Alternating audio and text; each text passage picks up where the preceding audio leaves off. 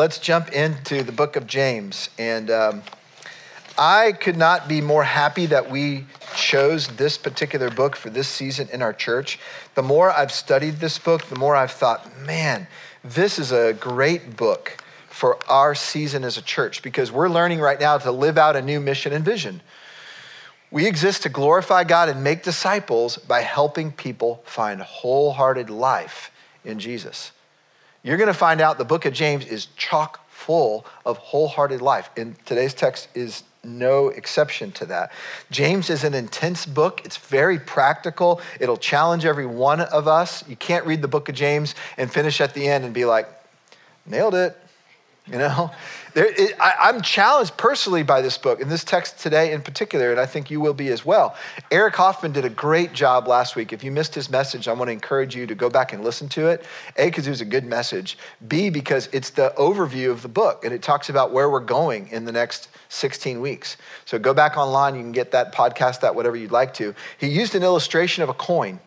And we want to make sure that everybody has a coin. So I think we have some available in the back. So if you were not here last week and you did not get a coin, raise your hand. We're using the honor system here because this is actually worth $1. It's like literally worth $1. So raise your hand if you need a coin. We got a couple folks that are going to come. Keep your hands up until you get a coin. And while your hand is up waiting for a coin, let me tell you about this coin.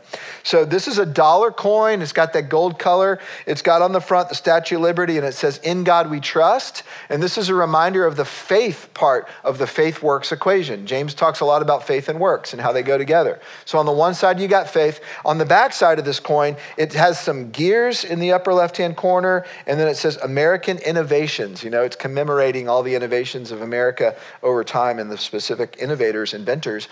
But isn't that interesting how well that corresponds to the idea of work?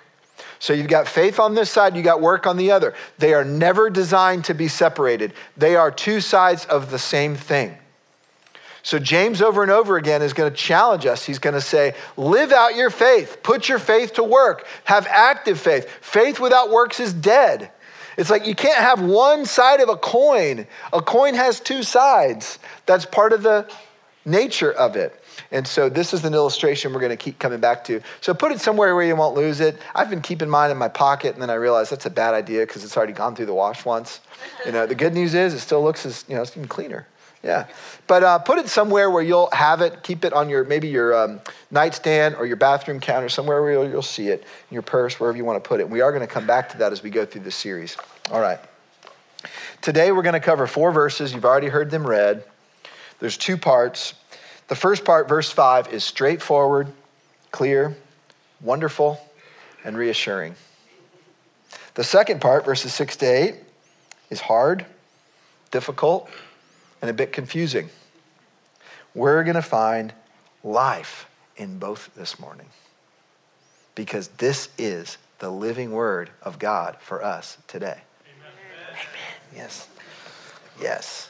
All right, let's jump right in. And actually, I want to jump right in by starting back where Eric took us last week. I want to read through verses 1 to 4 because you're going to see that's like a springboard into verse 5. And I want you to see this context. So James chapter 1, verse 1.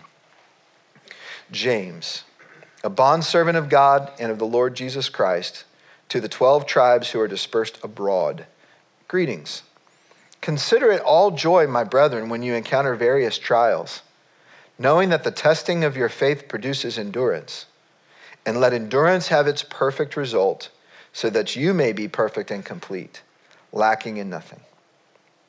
So the context of the book, as Eric reminded us last week, this is for followers of Jesus who are facing trials of various kinds. What kinds of trials? Various trials. Does that include finances? Yes. Does that include some persecution in their time and day? Yes. Did that include some doubting? Yes. Did that include some relational conflict? Yes. Problems with kids? Yes. All those struggles that you guys wrote and Eric wrote on the whiteboard as you called them out last week? Yes. Those are various. Trials of various kinds. We can identify with this. We are followers of Jesus facing trials of various kinds. The end goal of the whole book of James is right here at the end of chapter 4. So that, this is the reason he's writing this. And this is the reason that all God's at work in your life. Here's the reason God's at work in your life through all these things. So that you may be perfect and complete, lacking in nothing. Perfect doesn't mean moral perfection, sinlessness. That's not what it's getting after, but it's talking about a wholeness. So complete, lacking in nothing, perfect. All those three things are saying the essentially thing. There's progress to be made, and there's a place where God is bringing you to fullness. He's bringing you to wholeness. He's bringing you to completion. That's where James is going to be taking us here. This is a book about maturity and growing that way. And he's saying, because trials and difficulties are going to move you toward wholeness, toward maturity and completion, James says, rejoice in that, because wholeness is what you really want, whether you know it or not. We'll unpack that a little bit more. Now, from that last phrase, I want us to jump into verse 5, because it literally just says that you may be perfect and complete, lacking in nothing. Now look at verse 5. But if any of you lacks, you see how those verses go together? But if any of you lacks wisdom, let him ask of God, who gives to all generously and without reproach, and it will be given to him. Wisdom is a major theme in James. I think Eric mentioned this last week. James is considered kind of the Proverbs of the New Testament, meaning it's got a lot of different topics and some short wisdom-oriented messages. James, his understanding of wisdom was rooted in the Old Testament, in the wisdom literature, Psalms, Proverbs, Ecclesiastes, Song of Solomon, etc. They're right there in that wisdom literature part. We have to understand what wisdom means in the biblical perspective, particularly the Old Testament wisdom literature, if we're going to understand what James is talking about and really what this whole book is about, if it's the Proverbs of the New Testament. Most people, at least my experience is, when they think of wisdom, they'll either go one of two ways. One way they'll go is they'll think wisdom is a lot of book smarts, right? It's accumulation of knowledge, and they picture like some wise old owl, that's like got the dictionary memorized, and just has like a long beard or something. Owls don't have beards, but somehow those images go together in my mind. Kimberly is in the room. I remember when, she knows where I'm going with this. We used to travel like to the deep south, like Savannah, Georgia and stuff like this. And they have this moss that's growing on the trees. Can you guys picture like this? What do they call that? Spanish moss. And Kimberly would always say, that reminds me of wisdom. It's just like, it's like a beard growing on the tree. It's like wisdom. Okay, so that's one idea of wisdom. Now, there's another idea of wisdom that also people think, and by the way, that's not totally off. But the other way is wisdom. No. It's not book smarts. It's not the accumulation of knowledge. It's street smarts. Wisdom is knowing what to do, when to do it, to get yourself out of a jam, or how to win friends and influence people, being quick on your feet. It's like practical knowledge, applied knowledge. Well, that's a little closer, but it's still not the fullness of the Old Testament conception of wisdom. Let me give you a definition.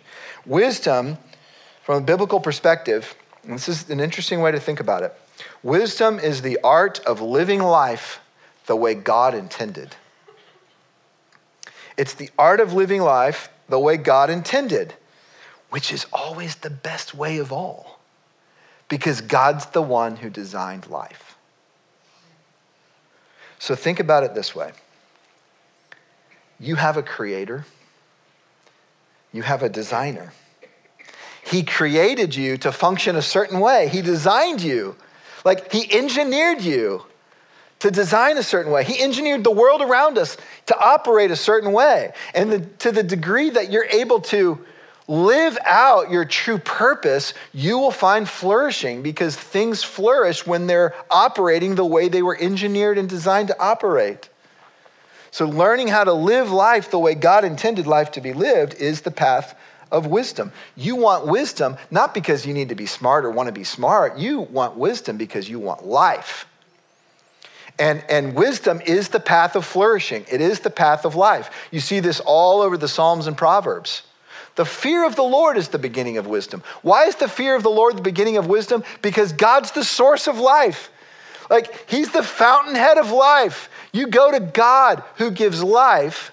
God shows you where you're going to find life, the paths to go down where life is at the end, true life. Not just pleasure, not just short-term, things that make you feel good or relieve the pain a little bit, but life that is true life. God will show you where that is found. That's what wisdom is. That's what wisdom is, and we need it, and we want it. So once you understand that wisdom's connected to life, then you're going to ask for it more. right? You're going to cry out for it. And so James says, if you lack it, which I think all of us would raise our hand and be like, yeah, I don't always know what to do. I don't always know where to go. Ask God. Who else would you ask if you're looking for life? Well, we actually go to a lot of other places for life other than God, don't we?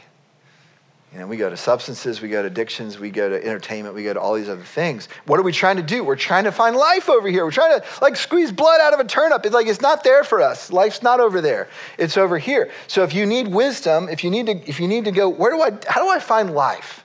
What decision do I make in this context? How do I engage with my children? What do I do? If anyone lacks wisdom, let him ask God. And then why? Because God will always give it. And that's the remarkable thing of James 1:5. He's saying God will give it every time you ask. You cannot exhaust his generosity. Amazing. Amazing. Eugene Peterson, and he's the guy, you've probably heard his name before, some of you. You may have heard of the book The Message, which is a paraphrase of the whole Bible. It's not a direct translation, it's a paraphrase. And sometimes we tend to knock paraphrases, and I wouldn't recommend it for like your deep studying of Scripture. But Eugene Peterson was a great Hebrew and Greek scholar. I say was because he passed away just very recently. He was a great Greek and Hebrew scholar. The paraphrase that he wrote is actually really helpful. And in this case, he kind of nails this idea of what we're actually asking for. Listen to how he phrases this, James 1:5 in The Message. If you don't know what you're doing, pray to the Father. He loves to help. You'll get his help and won't be condescended to when you ask for it. So ask boldly, believingly, without a second thought. If you don't know what you're doing, pray to the Father. Pray to the Father. Now, there is a little nuance when you actually look at the Greek that I love, and I want to draw out real briefly. Here's how you could literally translate it. You know, in our text, it says, if anyone lacks wisdom, let him ask of God. But another way you could go that might actually be clearer is, if anyone lacks wisdom, let him ask the giving God. Because the word giving in the Greek probably modifies the person who's giving, the God who's giving. So the idea that James is saying is, ask the giving God, because he's a giving God. He's a generous God. He's full of life for you and he wants to give. He's a giving God, not a taking God. Ask the giving God. N.T. Wright writes this, and I thought this was helpful for me anyway. I think you'll find it helpful. God gives generously and ungrudgingly to all people.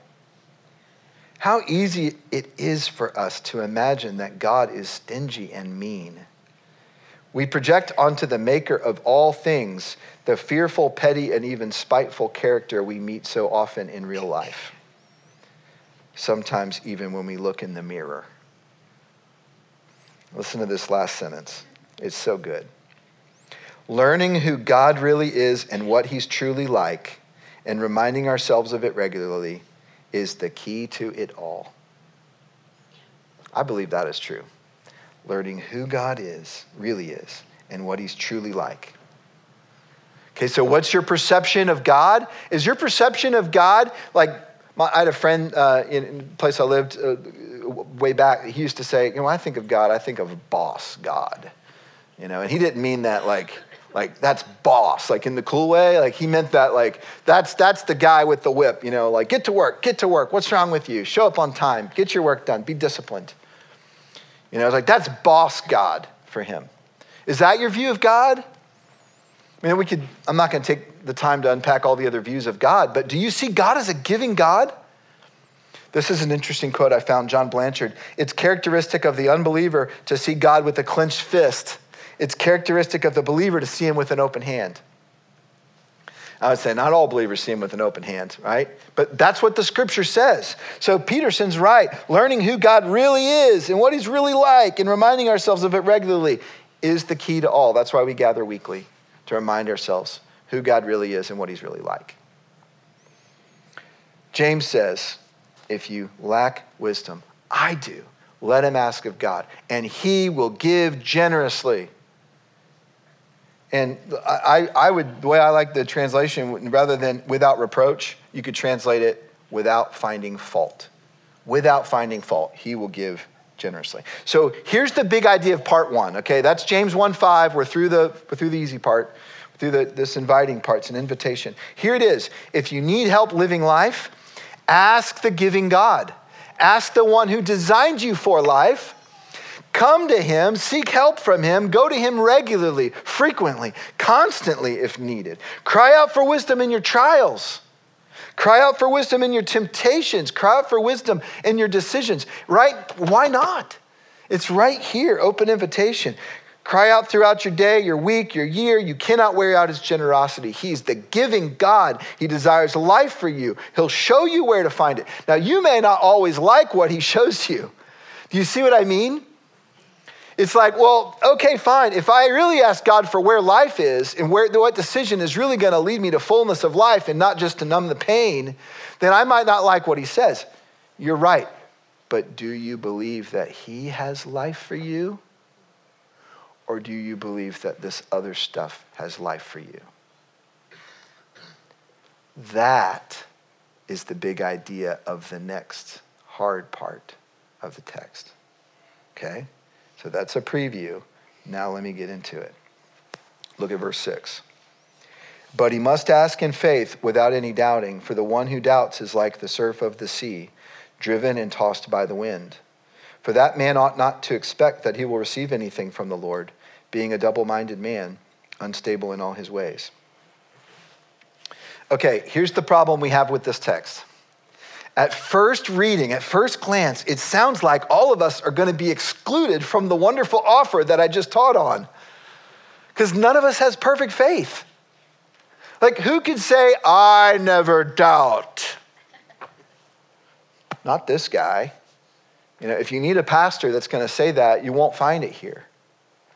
Okay, we believe part of being courageously real is saying, you know what? The walk of faith is not all pansies and roses and certainty. And it makes some of you nervous. Like, what do you mean it's not certainty? Well, we're going to talk about that here. But here's what I want to say.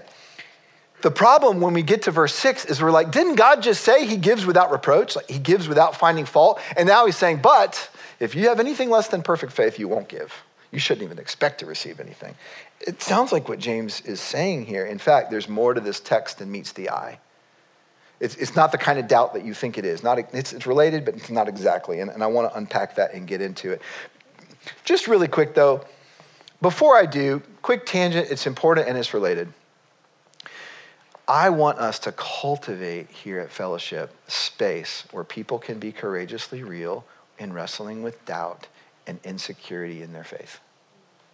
I don't want this to be a doubt-free zone. Like, you can't come in here and worship, or you can't go in your small group and say anything if you're struggling with doubt. Because, guys, that's just not real.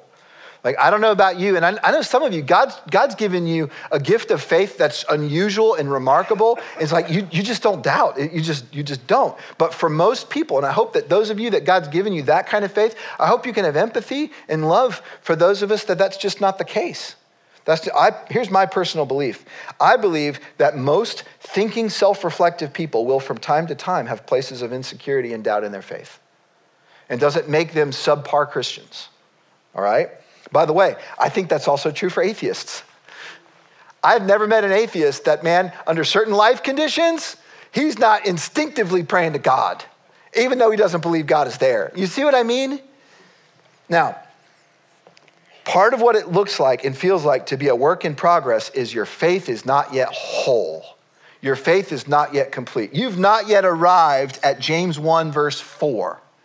And so if your faith is a work in progress, there's space for that and room for that in the Bible. Let me give you an example. Mark chapter 9.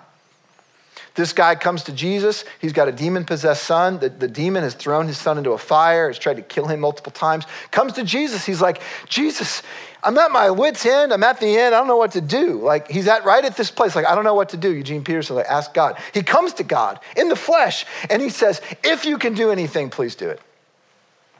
And Jesus has this brilliant response. He says, if? You know, he's calling out, like, where are you at? You know, do you have faith or not? And Jesus goes on, he says, all things are possible for him who believes. And then this man, you're expecting him to either say, I believe, like 100% certain all in, or you're expecting him to say, well, I don't believe. And then Jesus, wasn't gonna heal his son. Instead, this man gives this very honest, courageously real response. He says, I believe. Help my unbelief. I just picture two tones of voice, like, I believe, help my unbelief. It's saying, I've got some faith. Like, I've got some faith, but it's not whole. It's not full yet. It's not complete yet. There's a part of me that I'm not so sure. Now, how do those two things go together? Well, I don't know, but I will tell you this. Jesus does not reprimand that man. Jesus kicks the demon out of his son.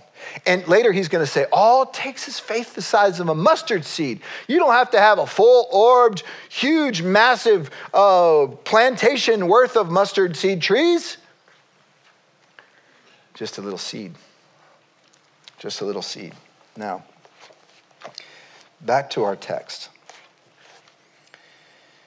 What is James talking about then? If he says, and it's clear, right? Ask in faith without any doubting. Sounds like Jesus and James are contradicting themselves. Well, that can't be true. It's not true. James is using the word doubt a little bit differently than you and I do. To quote my personal favorite theologian, the great Inigo Montoya, you keep using that word. I do not think it means what you think it means. And if you didn't get that, don't worry about it. We're going to keep going through. But the word doubt, let's dig into this word doubt, okay? We're going to the Greek again. By the way, why do we talk about Greek words here sometimes? Not just so we can be, oh yeah, my church talks about the Greek, It's not about pride. But we have to be reminded, the original language this was written in, no translation's perfect. And so we miss nuances when we're reading in a translated language. And by the way, that's one of the blessings of having so many great English translations. And I encourage you to read multiple translations so you can kind of get different nuances of certain words. Well, this word doubt is like that, all right? So it's diakrino in Greek. Diakrino, it means to differentiate, to divide, or separate, cut into parts. And you're thinking, why do they translate it doubt? I'll explain in a minute. By the way, the same word is used in chapter 2, verse 4 to describe divisions in the church, wrongful divisions in the church caused by, favoring wealthy people, creates diakrino, creates divisions in the church. So it's used as a verb, all right? And so it's to divide, but in this case, and this is where knowing a little grammar helps, but I had to get a refresher, and I'll give you a refresher on grammar here in a minute. It's written in the middle voice in our verse today. Now, if you don't remember the middle voice, and I had to look it up too this week, the middle voice is when the subject of the verb performs, the action on himself. So the same person, let me get this right, the same person is both performs and receives the action of the verb. Let me give you an illustration. I've got this little thing on my hand here, right? Well, what happened to you? I've had that question already a few times today. And by the way, it's really a funny story. It actually involves me doing a sermon illustration that went wrong. Or right, depending on the way you look at it, right? And I was joking earlier. I said, athletes always have cool athlete stories, and stuntmen have cool stuntmen stories, and preachers. And I injured myself on a sermon illustration. Give me a break. But it was a good illustration. Thank you very much. Now, I injured myself. I performed the action of the verb. I received the action. I injured myself, middle verb, middle voice. So now you got diakrino. I divided myself. Probably better translated, I'm divided in myself. I've got some things going on here that are conflicting. Now you start to see where, okay, I can see where they get doubt from that. It's like, I think this, I think another. Okay? But it's more than just thinking. And it's not intellectual doubt that James is after here. And I couldn't say it any more clear than Douglas Moo, who wrote a really good commentary on James. So let me read this to you and let this sink in, and then I'll illustrate it. The word suggests not so much intellectual doubt as a basic conflict in loyalties. It's a conflict in loyalties, not some occasional or even frequent intellectual doubt. So let me illustrate this. This is a true but embarrassing story. I bet most guys in the room can identify with this story. In high school, I had a crush on this girl, okay? Hadn't met Jody yet, so it wasn't Jody. And, she kind of liked me, but she also kind of liked this other guy. And it was like agony, she sort of strung us on, like not in a mean way, but like she was conflicted. She couldn't make up her mind. Like she liked me, she liked this other guy, couldn't make up her mind. And meanwhile, I'm just dying inside, because I really liked this girl. So what James is saying is, look, don't expect that you can go to God, she could have gone to me, for example, at Christmas time when she's in this inner conflict and saying, hey, what's my good Christmas gift going to be this year? I'm going to be like, what do you mean Christmas gift? Are you my girlfriend or are you his girlfriend? Like, pick. Take a side. Take a side. Conflict in loyalties. Eric mentioned last week that James quotes Jesus either directly or indirectly, or at least refers to his direct teaching more than any other New Testament writer. And that's true, particularly the Sermon on the Mount. So listen to what Jesus said in the Sermon on the Mount, Matthew 6:24. No one can serve two masters, for he will either hate the one and love the other, or he will be devoted to the one and despise the other. I should have quoted that to Emily in 11th grade. No one can serve two masters, right? Now, James himself takes this same idea in James 4, verse 4, and this is really harsh words, but like the Spirit is speaking through him. James 4:4, you adulteresses, do you not know that friendship with the world is hostility toward God? Therefore, whoever wishes to be a friend of the world makes himself an enemy of God. That's this person that's diakrinoed inside. There's a conflict of loyalties. Are you a friend of God or a friend of the world? That's the question that James is asking. It's not intellectual doubt he's getting after here. There is a very minor character in John Bunyan's Pilgrim's Progress, only mentioned by name, that captures this very well. He is called Mr. Facing Both Ways. That's the idea of the way James is using diakrino. Now, to get an even better idea here and to sort of prove my point, some of you are like, I don't know if that's what that means or not. It really does. Look at verse 7 and 8. For that man ought not to expect that he will receive anything from the Lord, being a double-minded man, unstable in all his ways. Double-minded is a fascinating Greek word that's translated in double-minded. The Greek word itself literally means two souls. And as far as scholars can tell, James made this word up because they can't find it in any other Greek literature, like extra biblical Greek, it's nowhere else until James. And he's going to use it twice in this book. Two souls. It describes someone who is divided at his most inner being, or divided at her most inner being. We might say someone who has a divided heart. They're not finding wholehearted life in Jesus. They're divided. They don't believe God's the source of life. That maybe he could be, but actually I think life is probably over here in my career, my pursuits, or my relationship, or my dreams. Where do you think you're going to find life? Real life? Whole? Complete? Where's that going to be found? What you believe about that is where your loyalty lies. Here's how Simon Kistemacher says it. Again, I'm quoting a lot of scholars because I want you to really understand this is a mind shift for most of us. What then is James saying? He's not referring to the person who wards off doubt. That's most of us. But rather to the one who's double-minded and unstable. The double-minded man actually has two personalities or two souls. Literally Greek, two souls. One says, this is so good. One says he'll try religion. If it doesn't do any harm, it might do some good. The other side of him says that he has no need for God because he wants to be independent and self-sufficient. Oh my goodness. Does that sound like anyone you know? Does that sound like Middle Tennessee in 2019? Oh, I'm a Christian. I go to this church. I'm there most Sundays. Oh, I believe in God. I'm American. I'm from the South, or whatever it is. Oh my goodness. Does that sound maybe even, or would you dare to have the boldness to even say this in your mind this morning? Does that sound a little bit like the guy in the mirror? The woman in the mirror. This is where I want to apply James' difficult words for us, to us. Because on the one hand, you're like, well, I guess I'm off the hook with the doubting thing. I'm glad he wasn't talking about just some intellectual doubts, because, most of us struggle with that from time to time. But I want to say over here, no, he's talking about your loyalty. That's what he's really getting after. He's either saying you're committed to the idea that Jesus is the source of life, or you're committed to the idea that something other than Jesus is the source of life. So you and I are reading this in a very different time and place than James. And interestingly, it's one that's dominated by half-hearted faith and name-only Christianity. Mr. and Mrs. facing both ways. Most people in our church, in our culture rather, maybe in our church, I hope not. Most people in our culture, many probably in our church, we go to church on Sundays, but honestly don't think that much about following Jesus Monday to Saturday. It's so easy for that to be us. It's so easy for that to be us. Now, James gives a vivid image here in verse 6 about the personal cost of that kind of divided loyalty.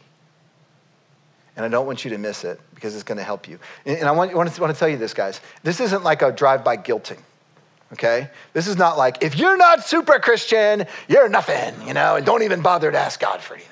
That's not my heart, and that's not James' heart, okay? This is something much more life-giving for you than that.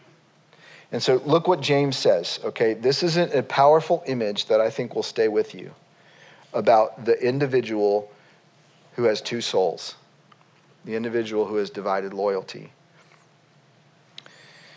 Verse 6, back half. For the one who doubts, remember he's talking about the divided diakrino, the divided person in his deep inner soul, is like the surf of the sea, driven and tossed by the wind. Okay, a lot of us in this room feel like that.